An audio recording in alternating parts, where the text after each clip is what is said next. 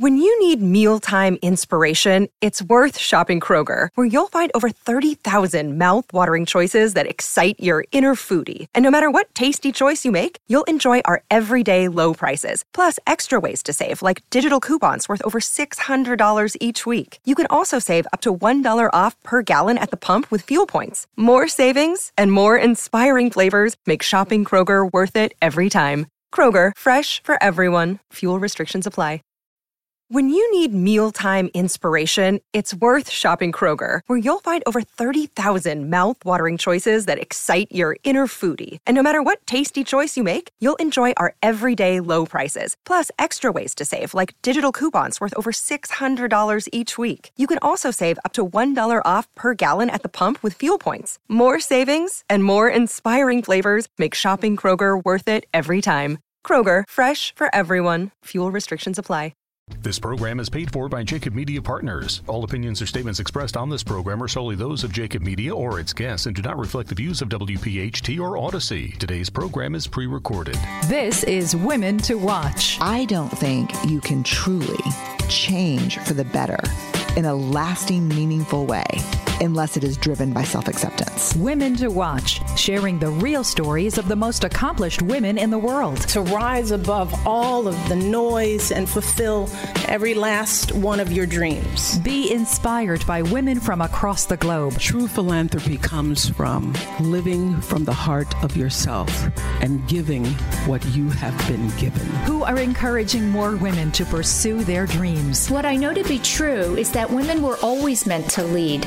And by shining a light on those doing it well today, my hope is that more women will find their own voice. Now, here's the owner, founder, and host of Women to Watch, Sue Rocco. Hello, everyone, and welcome back to another week of Women to Watch. I'm Sue Rocco, and it's so great to be here with all of you with another great show this week, profiling some amazing women. And joining me in just a moment will be Sue Shea. Sue is the president and founder of Dancing with the Students, which is a nonprofit here in the Philadelphia area, teaching boys and girls how to ballroom dance. And we're going to be learning all about what else they learned from doing the dancing. It's a lot more than ballroom dance. Later in the show, you'll hear from Sherry Marson, our Lifestyle Watch contributor. And Sherry's going to be joined by Becky Gabriel. Becky is the owner and co-founder of the Mercer Bucks Pickleball Club. It's a really neat new club that was formed during COVID by two couples that are friends. And we're going to be learning about what they're doing and how it's expanded.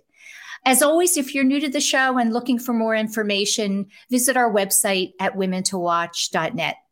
So now I'm very honored and excited to have Sue Shea with us this week. Welcome to the show. Thank you, Sue. Believe me, it's my honor. Thank you. Oh, I'm so happy to have you. And we have to give a shout out. Oh my gosh, who connected us? Mikey Hogue. There you go, Mikey Hogue. Yes. She was a wonderful guest on the show, doing great work as well. Listen, I wanted to start with your sharing a little bit about the community you grew up in Allentown for people that are not from the Philadelphia area. I was born in New York City, but then moved to Allentown as a little girl and grew up there. And it was a wonderful, very simple childhood. I adored my parents. I had a sister who was less than a year younger than me and a brother 6 years younger than me. Sadly, I lost my sister to diabetic complications, but I had a great childhood with great role models in my parents.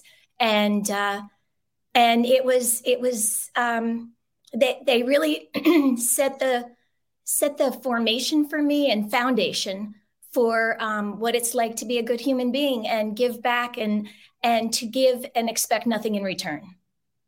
So I would like to know what you have really dedicated your entire life and professional career to helping young people. And I'm curious what you were involved with as a young person yourself, as far as activities, athletics, music. What were your interests then? I was a very proud Brownie and Girl Scout. I was always the one in my class that would collect the money for the nuns' feast day. I was always the organizer, and I guess being the oldest in my family, I took that role on. I was always the intramural athletic, and I was always the referee. And I would apologize before I would call a foul on basketball, which was not the right thing to do, but it was just me. But I did love tennis, and I did play on tennis teams, and I loved doubles. I loved partners. I played in many different states. So tennis filled a great part of my life athletically. You know, one of the things I always find interesting is those events that happen in our life that perhaps is not a major monumental moment, but they stick with us forever. And you shared a story with me about your mom, and the two of you were driving together and she heard something on the radio. I love that story. Can you share it?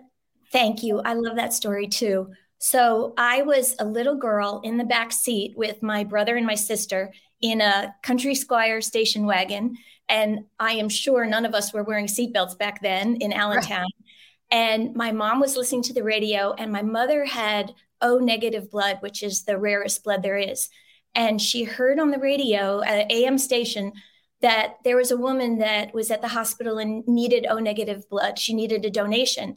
And my mother found a phone booth back then, pulled off the road, and said to me, "Watch your brother and your sister." And she called the radio station on the phone booth, and she ended up donating blood to a total stranger. And I remember being in the back of the seat, scared with my brother and my sister alone in the car, watching my mother at this phone booth. But then I remember thinking, she is donating blood to a total stranger. And she went to the hospital, she did it. And, she set up the appointment and did it the next day. And that stayed with me forever, that she heard somebody in need, she acted on it, and she did it. She made a difference. That woman lived because my mother gave her blood. And in the same respect, I remember being a little girl and my father receiving thank you notes in the mail. And my mother would say, "What is that?" And he'd say, "Well, I helped somebody do something. It's no big deal." And again, as a little girl, I remember thinking, he helped somebody and he's not even taking credit for it. And that resonated with me, and that stayed with me forever.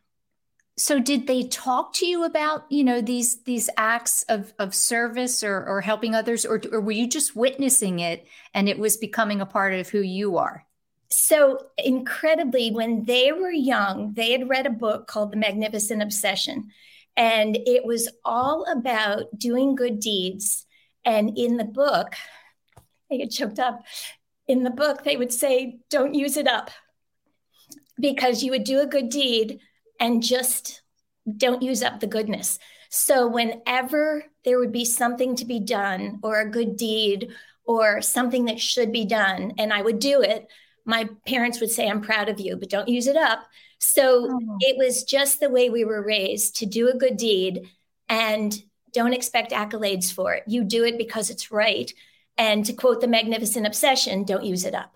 Wow. I've never heard that. And that it's a wonderful reminder. So, just continue to have that be a part of who you are your entire life. Yeah. It's a very, very old book. And I think the movie was made with Rock Hudson years ago, but it stayed with me forever.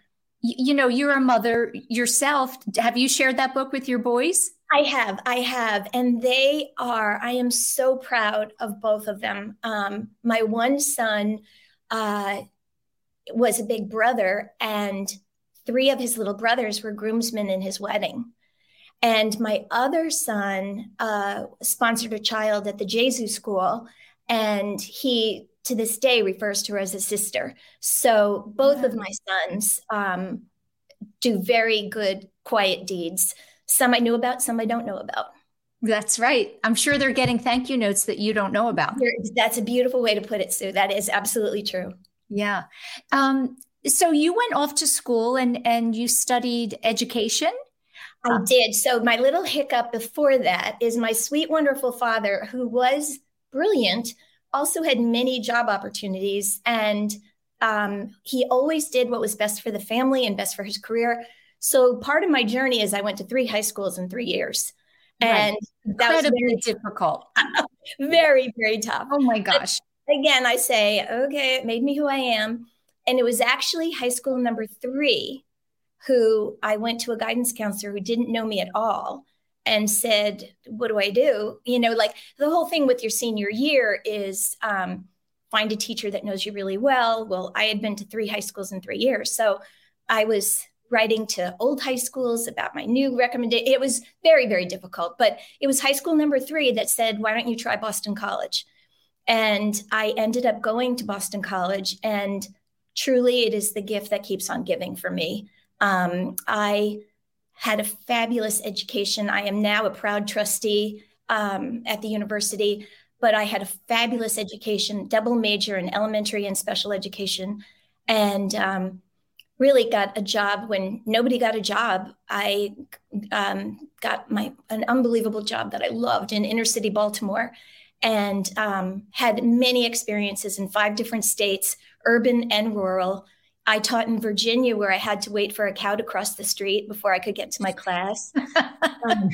I taught in the suburbs, in the cities. It just fabulous, fabulous different experiences in my teaching career, always with children with learning differences. Yes. What drew you to that?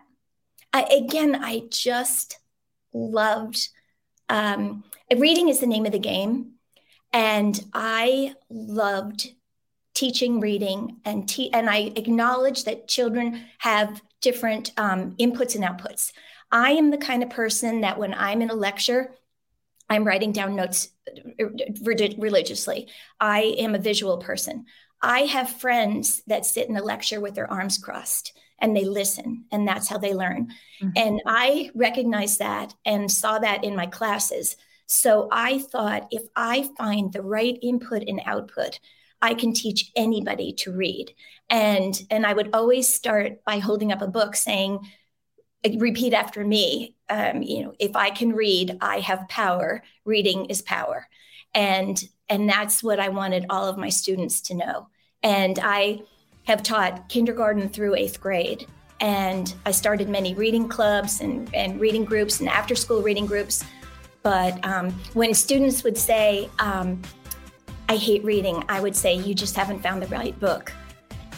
Listen, we're going to go into our first break. And when we come back, I'm going to have you share a story, an experience that happened to your son, a very devastating story that really was an aha moment for you, an awakening.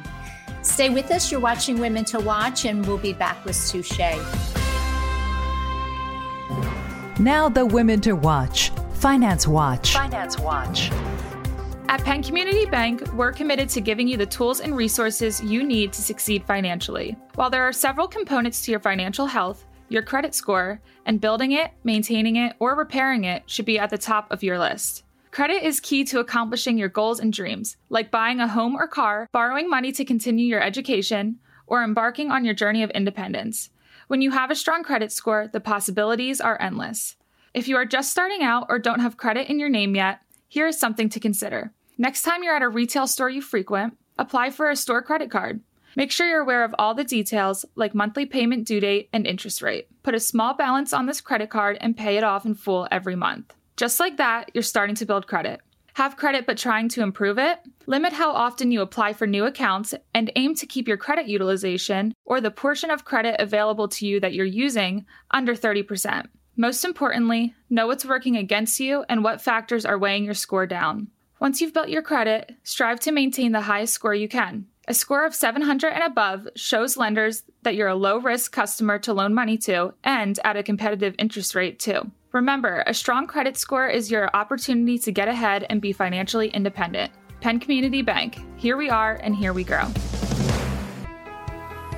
On behalf of Madeline Bell, President and CEO of Children's Hospital of Philadelphia, and our newest Watch Team contributor, here's some information you may need to know about women in science.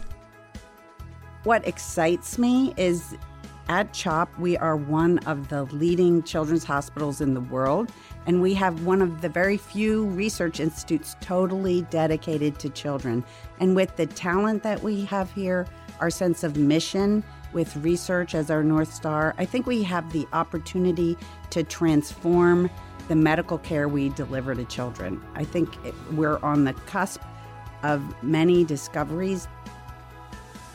This is Women to Watch with Sue Rocco, Talk Radio 1210 WPHT.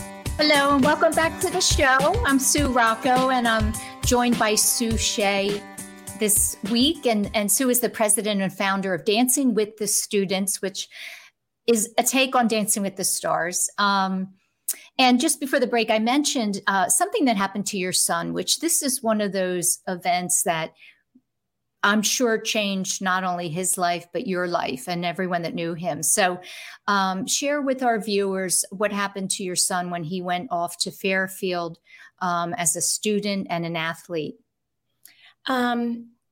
This is a story with a horrific beginning and we'll come to see a beautiful ending. But, my son went to Fairfield, a beautiful university, and loved it. Adored his college roommate, Mark Fisher, a 6'4", very handsome boy, just the kind of young man that would stand up when you walked into the room, just amazing. And their sophomore year, it was Columbus Day weekend, and Mark and a group of boys went to New York City to go to a party. My son was not there.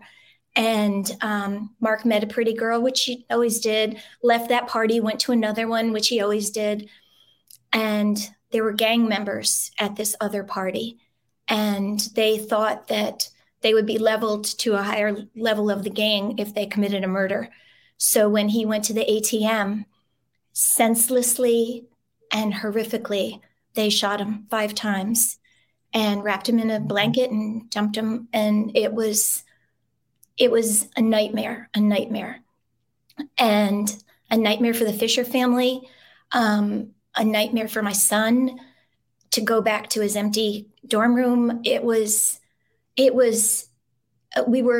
had no tools in our toolbox. These boys were 19 and we had never had a senseless, violent act like this happen to us.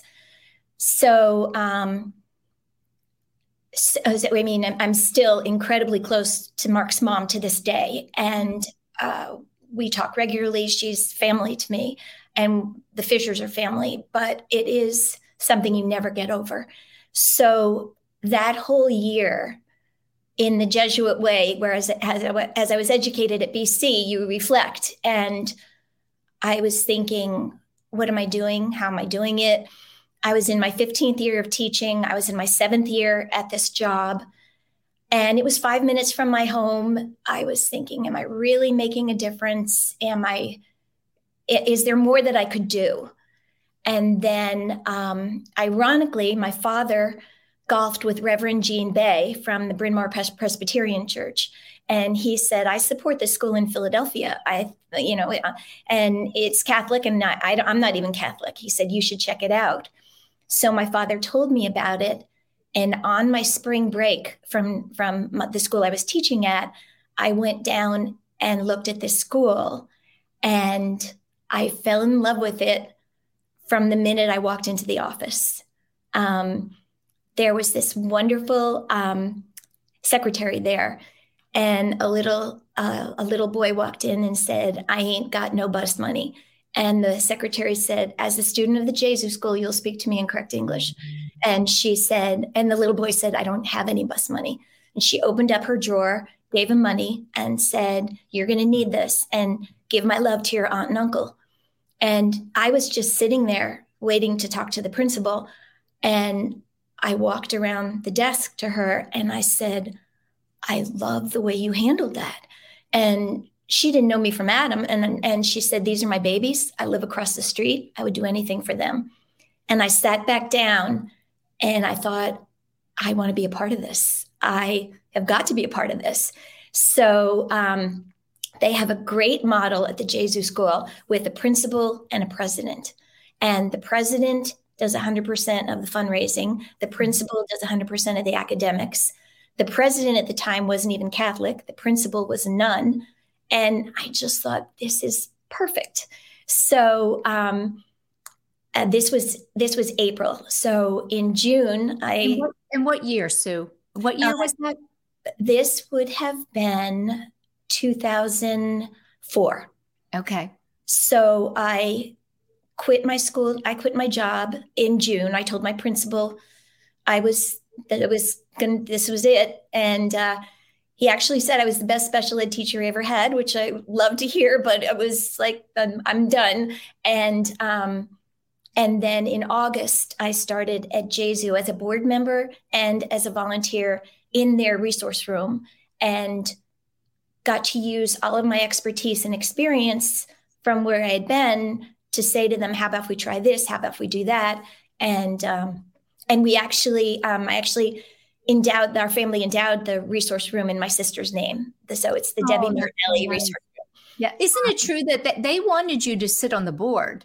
Yes. And you said, okay, but I really need to be in the classroom with the kids. I totally did. Thank you for reminding me, because to my core, I'm a teacher, and to my core, even at Boston College, I said my experience has to be more than just going to meetings.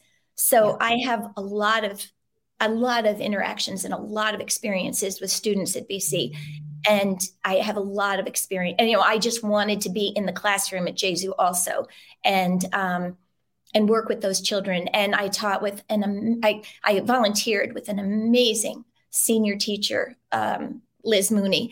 And she would say to me, I need help with creative writing. And I would say, I have a great thing. I said, we'll use a hamburger, and the bun will be the introduction, and then the bottom bun will be the closing. And then the hamburger and the tomatoes is all the supporting details. So she would say, go for it. So Liz not only let me be a volunteer, but sometimes she'd let me take the lead and teach a mini class. So it was a total win-win. When I think about your life, Sue, I think we all have a calling, and sometimes it's very hard to figure out what that is. And you're clearly a teacher, and you've stayed doing that for most of your life. Do you feel as though you have and you are living your calling? I am, and I'm also a great example to young women and gentlemen that I come in contact with, because I'll say to them, when you look at me, do you say, "Oh, ballroom dancing"? And we all laugh. Like there's no way. I'm 5'3", and you like, but that's where my journey has taken me, and so I let them know that life is not a straight line. And right. Sometimes you're on that straight line and there is a landmine that goes off, and whether you like it or not, your road has changed. So let's talk about how the ballroom dancing came to be. I'm sure everyone is wondering, where in the world did that come from? So I was chairman of the education committee. And at one meeting, Sister Ellen, the principal, said, we have such talented children and we're not doing enough in the arts. So she said, can you work on that? So I thought, okay. So I did some exploring, excuse me. And sure enough, the movie Mad Hot Ballroom came out. And after 9/11, New York City started a ballroom dancing program. So I saw the movie once, and then I saw it the next day and brought my son, and I went with a pad and paper and took notes on it. And I went back to the education committee and said, how about if we do ballroom dancing? If they do it in New York, why can't we do it in Philadelphia? And doing it with children in New York? Yes. Were. Okay. Fifth grade. They did fifth grade. They targeted fifth grade. So Sister Ellen said, go for it. Yes. Except for the teeny tiny problem. I knew nothing about ballroom dancing. Nothing. Well, that's not a problem. Figure that out. So I did a lot of, I did research. I had a folder. So I went to Arthur Murray Dance Studio in Paoli, and I had a folder, and there was 10 teachers in the room. And I just went up to this woman I didn't know at all. And she is 6 feet tall. So it was kind of funny that I approached her, but I said, Samantha Redding, I said, I have an idea. I said, it's my dream. I want to bring ballroom dancing to inner city, underserved areas. And she said, I'd love to do that. And I said, yeah, but you have to do it in the city.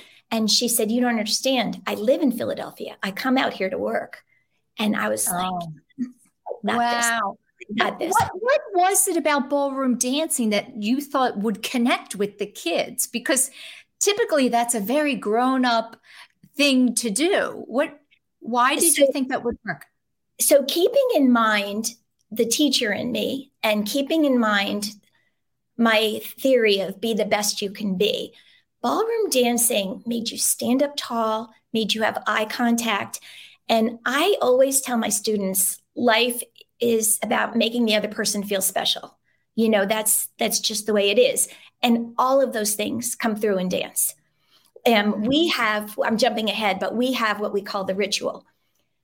The leader extends their left hand. The follower accepts with a smile. And then they go into dance position. And at the end of every dance, the leader twirls the follower, and then they look at each other, bow, and say thank you with a smile. So it's all about standing tall, good eye contact. It's funny. Sometimes, and again, I'm telling you all the happily ever afters. Sometimes when we start the first day of dance, I get this. So more from the boys or not? No. Oh no, our ladies too. And so I will go up to them and I will say, this is closed. This is open. If I went into my principal and I approached him like this, he's not going to listen to me. But if I go like this, he's going to listen to me. So then the arms unclosed and then they're open. So one time, and again, I have a million stories, but I had one high school boy at Furness High School that was not buying this on day one. So I said, before I dance with you, let me get to know you. So I pulled him away from the group and we just sat and talked, and he poured his heart out, and he had a very tough life. But I acknowledged that. I found out what his dreams were. He wanted to make toys. I ended up, I'm really fast forwarding, but I ended up contacting Lego and having Lego write a letter addressed to him so that he would get a letter from Lego saying, so I just, again, it's so much more than dance, but I really wanted to acknowledge all the different children and young adults where they were at that time and have dance be one part of their new life now. Well, I think to go back a little bit, from the story and starting, which is always the hardest part, right? Because this is a nonprofit and, you need resources and funds. But I want you to talk about when you asked the kids what they learned after the first class. This really solidified why it's more than dance. So Sam and I taught this. So we did 9 weeks of instruction, waltz, tango, merengue, and swing. And swing is my favorite. And then the 10th week was the grand finale. So I said to Sister Ellen and the custodian, could you please put some chairs for the parents? And they said, nobody will come. Well, so many people came. The gym was packed. And we gave trophies for best waltz, tango, merengue, and swing, and best overall dancer. And then a best overall couple. And then the teacher and me, I said, well, what did you learn? And this 10-year-old boy, because we targeted 5th grade just the same way that Mad Hot Ballroom did, that New York did. This 5th grade boy said, I learned respect for women. Mm-hmm. And I was blown away. So then I said, what else did you learn? And this little girl said, I have more confidence. And I said, one more. And the third person said, if somebody asks me how to waltz, I'll know what to do. So when they all left, I said to Sam, dance was the third thing. Like, this is unbelievable. We're onto something. I so appreciate you coming on the show, Sue, to tell your story, and we'll be sharing the information on the website with our viewers. Thank you more than I can say, Sue. I appreciate it so very much. Stay with us, and Sherry Morrison, our Lifestyle Watch contributor, will be back with Becky Gabriel, the owner and co-founder of the Mercer Bucks Pickleball Club. We'll be right back. This program is paid for by Jacob Media Partners. Now, more of Women to Watch with Sue Rocco on Talk Radio 1210 WPHT. Welcome to the lifestyle segment of Women to Watch. Today, our guest is Becky Gabriel, owner and co-founder of the Mercer Bucks Pickleball Club. Welcome to the show, Becky. Thank you for having me. I'm so excited to be here. I'm excited you're here. I'm a big pickleball fan. I don't play yet, but I will. It's easy to get addicted. I bet. Before we get into how and I'm going to refer to it as the MBPC, Mercer Bucks Pickleball Club, came about, Becky, please tell us a little bit about yourself. Well, I'm actually not from the East Coast originally. I grew up in Las Vegas, Nevada, went to college and worked in LA, and then migrated east over the time. Met my husband actually on a project in Cincinnati. We both ended up here. We've been here for about 28 years. Love Bucks County. And, you know, I had a mix of corporate life and being home with my children both. And recently, in the last couple of years, found ourselves empty nest and retired. And that's what has begun this journey. That's great. So clearly, as you were entering college and all, there was no major or plan as you started your career to be queen of pickleball in the Northeast. You have three partners now, and you opened the Mercer Bucks Pickleball Club in February of this year. Tell us how that all came about. So it came about, you know, first off, I was never a tennis player, a racket sport player at all. I, played ping pong. So I had heard about pickleball. Somebody had mentioned it. I had tried it out. I had learned it at the Shore. It kind of started getting popular at the Shore. This is during the pandemic. But what really happened was we had these great neighbors move in across the street, Sharon and Bob Volsky. And my husband, Frank, and I met them one evening playing cornhole outside.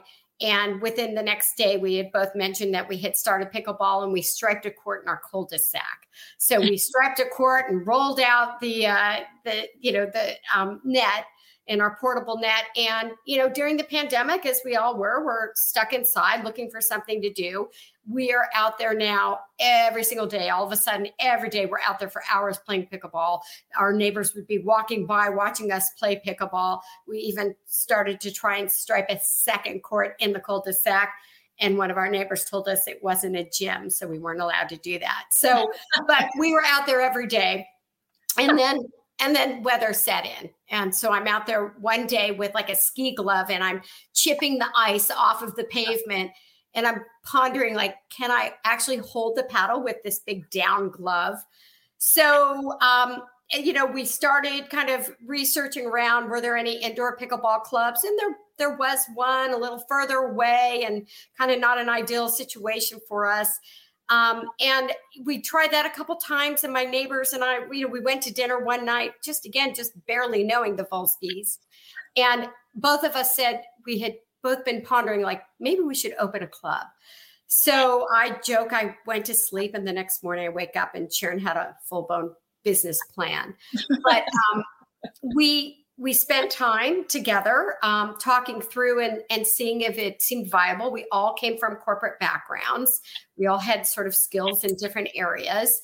And it seemed to be really working well. And I sort of pulled us all back in and did a pause and said, let's just, why are we doing this, right? Let's make sure we're all just recently retired. We're all empty nest. Like, let's make sure that we're all doing this for the right reasons and the same reasons. And we were. And for us, it was about building a community. All of us now, we did our jobs. We want to just build a community and benefit the community. And so we opened Mercer Bucks Pickleball Club in February, and it's boomed. It's just boomed. It's been great.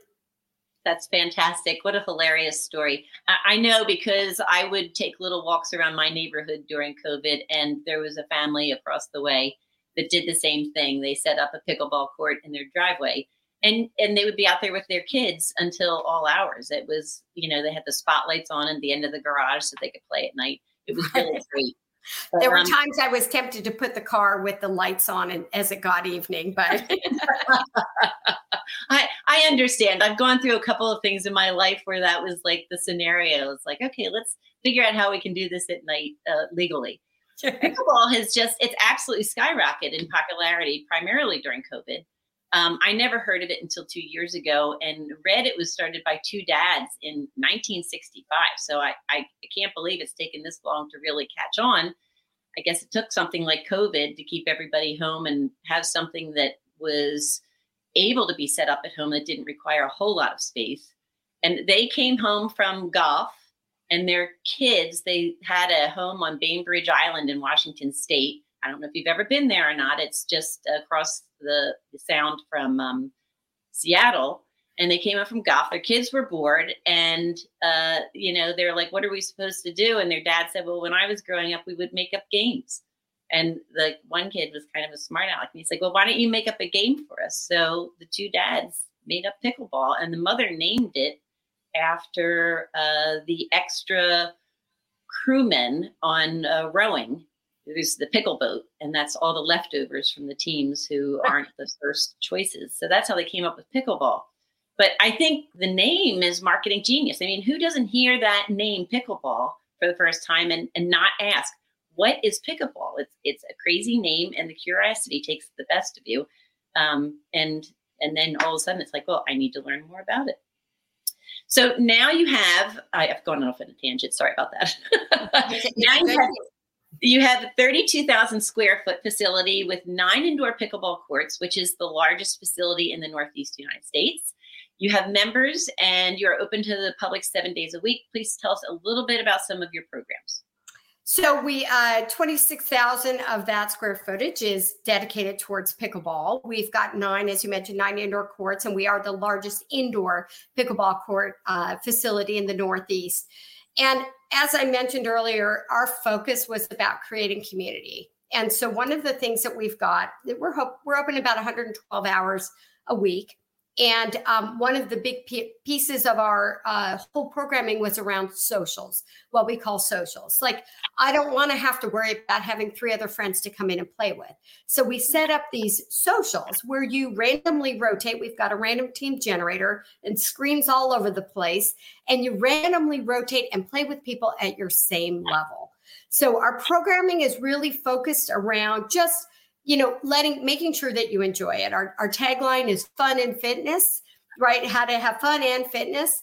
And that's really what it's all about. So we really promote to all levels of play, from people never playing. We have a lot of programming to bring them up to speed.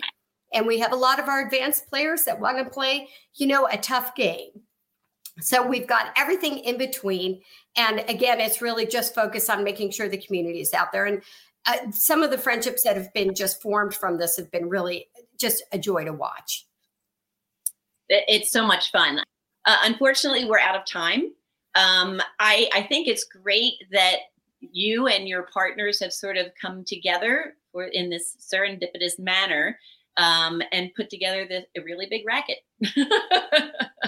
And it has. I love being punny, and I'm probably the only one that appreciates it. So. Thank you so much for being on the show and sharing the information.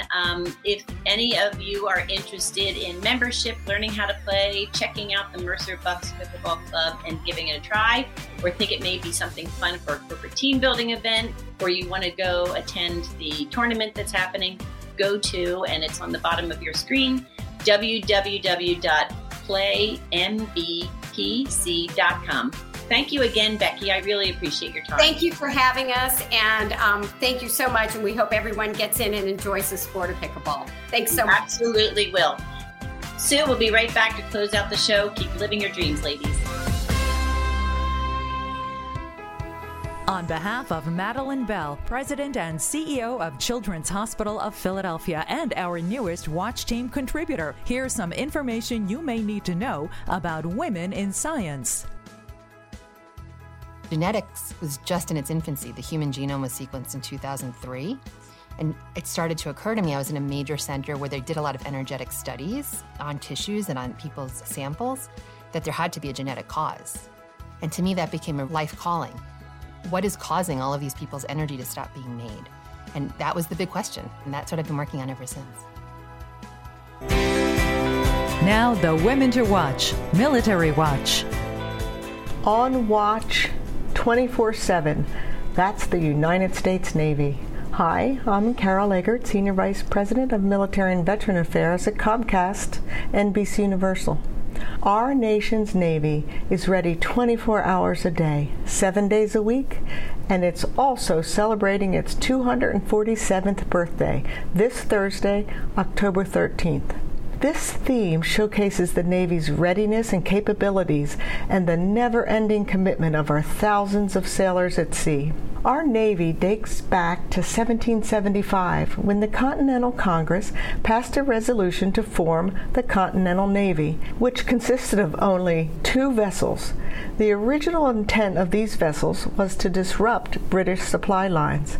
Now, 246 years later, the Navy has over 430,000 active duty and reserve sailors and over 400 ships. In addition to naval forces, the U.S. Marine Corps falls under the administration of the Department of Navy, and its maritime partner, the U.S. Coast Guard, can also fall under the Navy, making the U.S. Navy one mighty force. From delivering troops to the battlefield, to securing trade routes, to rendering aid to areas ravaged by national disasters, the U.S. Navy is our country's global sentinel, operating 24 hours a day, 7 days a week, 365 days a year. So I wish every Navy veteran, our current sailors, and our Navy family members a happy 247th birthday. Please join me. Hi, and welcome back. That's it for another week of Women to Watch.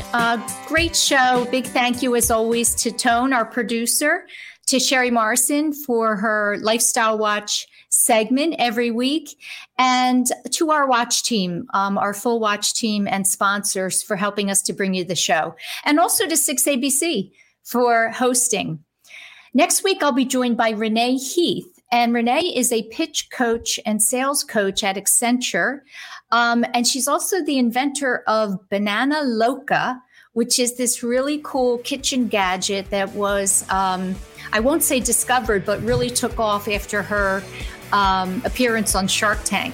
So she'll be talking about working corporate and then turning into an entrepreneur. Have a great week, everyone.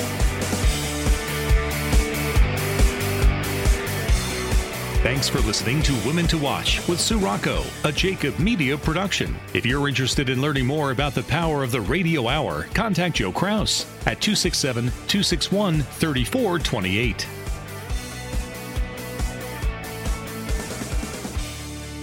This program is paid for by Jacob Media Partners. All opinions or statements expressed on this program are solely those of Jacob Media or its guests and do not reflect the views of WPHT or Odyssey. Today's program is pre-recorded. Spring. Nothing like the world progressing towards summer to inspire your own progress. That's what life's all about. In your career, relationships, and your finances. Let's talk about that last one. With the Chime Secured Credit Builder Visa Credit Card, it's easy to start building credit with everyday purchases and regular on-time payments with no annual fees or interest. So your weekly grocery run can feel even more productive, and that morning coffee can taste like a little victory. And if your credit scores grow, so could your opportunities to get lower rates on loans. Like for a new ride or finally having a home to call your own. Sounds like progress, right? With Chime Secured Credit Card, you can start improving your credit scores right away. Get started today at chime.com/build. That's chime.com/build. Chime. Feels like progress. The Chime Credit Builder Visa Credit Card is issued by Bancorp Bank N.A. or Stride Bank N.A., members FDIC. Out-of-network ATM withdrawal and OTC advance fees may apply. Terms and conditions apply. Go to chime.com/disclosures for details. When you need mealtime inspiration, it's worth shopping Kroger, where you'll find over 30,000 mouth-watering choices that excite your inner foodie. And no matter what tasty choice you make, you'll enjoy our everyday low prices, plus extra ways to save, like digital coupons worth over $600 each week. You can also save up to $1 off per gallon at the pump with fuel points. More savings and more inspiring flavors make shopping Kroger worth it every time. Kroger, fresh for everyone. Fuel restrictions apply.